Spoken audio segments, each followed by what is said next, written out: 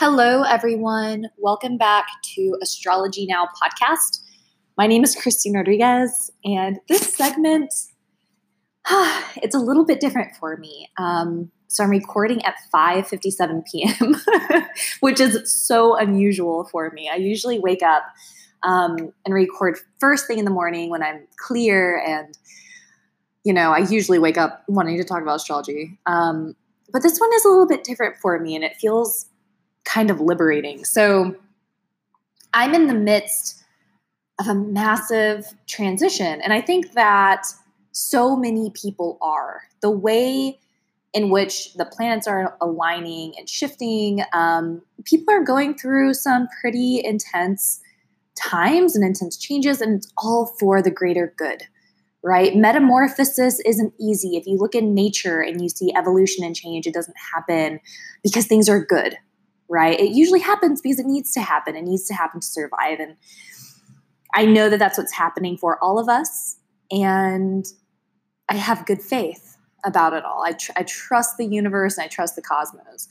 But that being said, I'm going to be having a lot more time to record Astrology Now segments for the next few months. And I'm really excited about it. So I'm going to start posting some more random bits of information. I know that I do my full moon and new moon forecast really regularly. I had done sun through the signs, and I did the Jupiter transit, but I'm going to be posting more like that, like upcoming transits, what things mean and signify. And if you ever have a request of a segment that you would like to hear, you can always email me at astrologynowpodcast@gmail.com, and I would love to talk about it. Okay. Keep in mind, I am a Vedic sidereal astrologer. And so we look at the very precise astronomical placement at the moment, okay? If you want to learn more about that, I have 2 different podcasts, and you're also welcome to use Google. I'm sure there's a ton of information out there. All right, so today I thought that it would be fun to talk about house rulers and sign rulers, okay? So a lot of the time, if you're listening to an astrologer, they'll say if your first house ruler is here, if your 5th house ruler is here, or your 8th house ruler is transiting X, Y, and Z. And having a good grasp of the house rulers is really when astrology starts becoming magical. So if you're trying to decipher your own charts, or you're maybe even more advanced, knowing the house rulers, that's how you get there. That's how reading charts begins, okay? So if you would like to see your chart and follow along, you can go to my website, innerknowing.yoga. Click on North Indian chart and your chart will generate. And so the Lagna, the first house ruler, is your first house, and knowing where that ruler is placed is going to tell so much about you as an individual. But you have to know who the ruler of your house is to see where that is, which is what we're going to talk about. So wherever you're looking in your chart, and these will always stay consistent in Vedic astrology, Aries is going to be ruled by the planet Mars. So wherever you see Aries in your chart, you find Mars, MA, and you know that there is a connection between those 2 houses. And so you look at what the houses mean and indicate, and then it starts telling its story. Keep in mind, in Vedic astrology, we don't typically use the outer planets.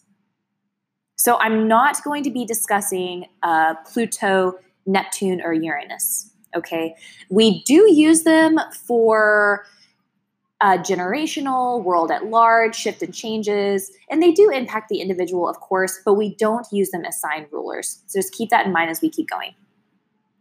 The sign ruler of Taurus is Venus. Venus rules the sign Taurus. So if you're a Taurus ascendant, you want to see where Venus is. It's going to tell a lot about you. The sign Gemini, it's the 3rd sign of the zodiac, is ruled by the planet Mercury.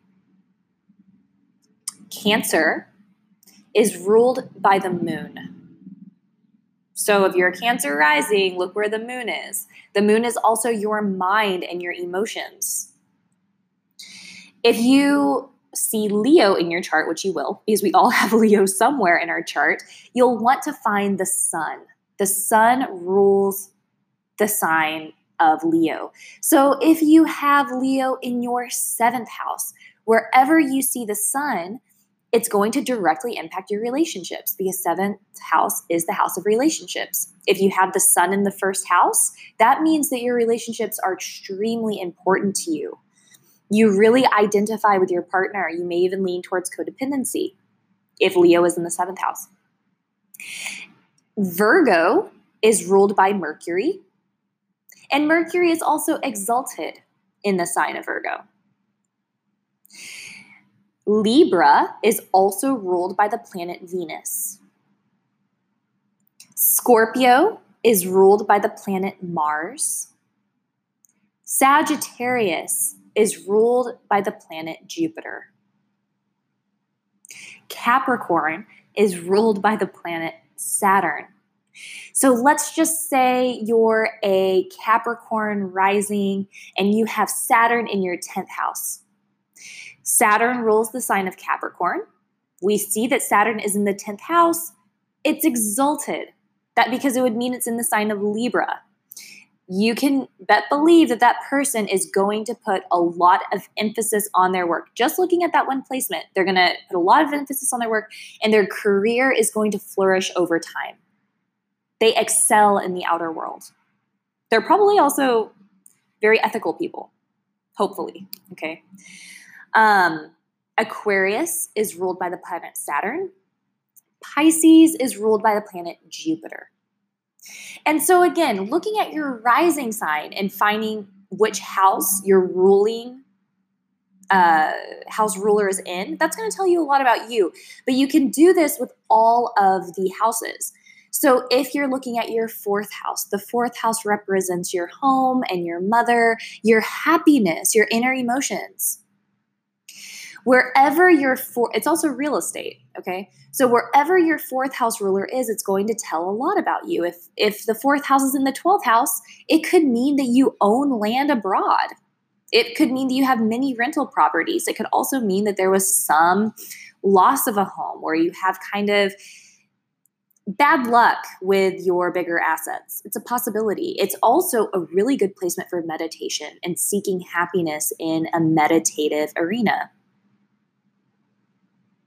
Let's say that your 9th house ruler is in the 5th house. Well, this is beautiful. If your 9th house ruler, if you look at your 9th house and it's in the 5th house, your romance, you're going to seek spirituality in romance. You're going to seek intellectual stimulation, learning in your romantic endeavors. It's also an excellent placement for your higher education and learning and teaching. You may even follow in your father's footsteps in a way. And this is if the placement is good and strong. So this is how you begin looking at these things. But having a good grasp of those signs and their rulers, really just be able to rattle it off. Know the signs in order, the 12 signs in order, and know who rules what. That is the beginning of really being able to read charts. And if you are newer to astrology, I really advise you not to read people's charts until you're confident. It's bad karma to scare people. This is something my teacher always told me. If you're unsure about something or you think it's going to make somebody feel bad or give them fear, that's not good. Astrology is intended to uplift people and inspire people and protect people. So once you start really learning what you're doing and you feel really confident in it, yeah, you can talk about, hey, this isn't the best year for health, so really take care of your health. Really watch it. If you're concerned, go to the doctor. Or, hey, this is not a great year for finances. Don't be risky. Don't invest in stock. But it's not helpful to induce fear, especially if you're not necessarily sure if it's true. So just keep that in mind. Be kind, uplift people, tell them the truth of their chart, because the truth is that all of us are learning. And our charts are indicative of the karmic lessons that we need to learn in this life. And we all have our chart for a specific reason. All right. So I hope that this was helpful. I just passed 10 minutes and 8 seconds. I was talking about mala beads on the Jupiter segment, and mala beads all have 108 beads. So 108 is an auspicious number. And for me, I see it everywhere. Maybe now that you know that, or if you know it already, you'll start seeing it everywhere too.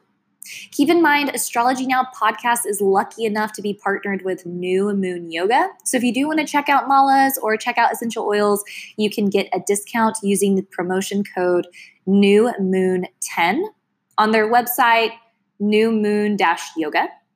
And you can also go to their Etsy account, which is New Moon Yoga as well.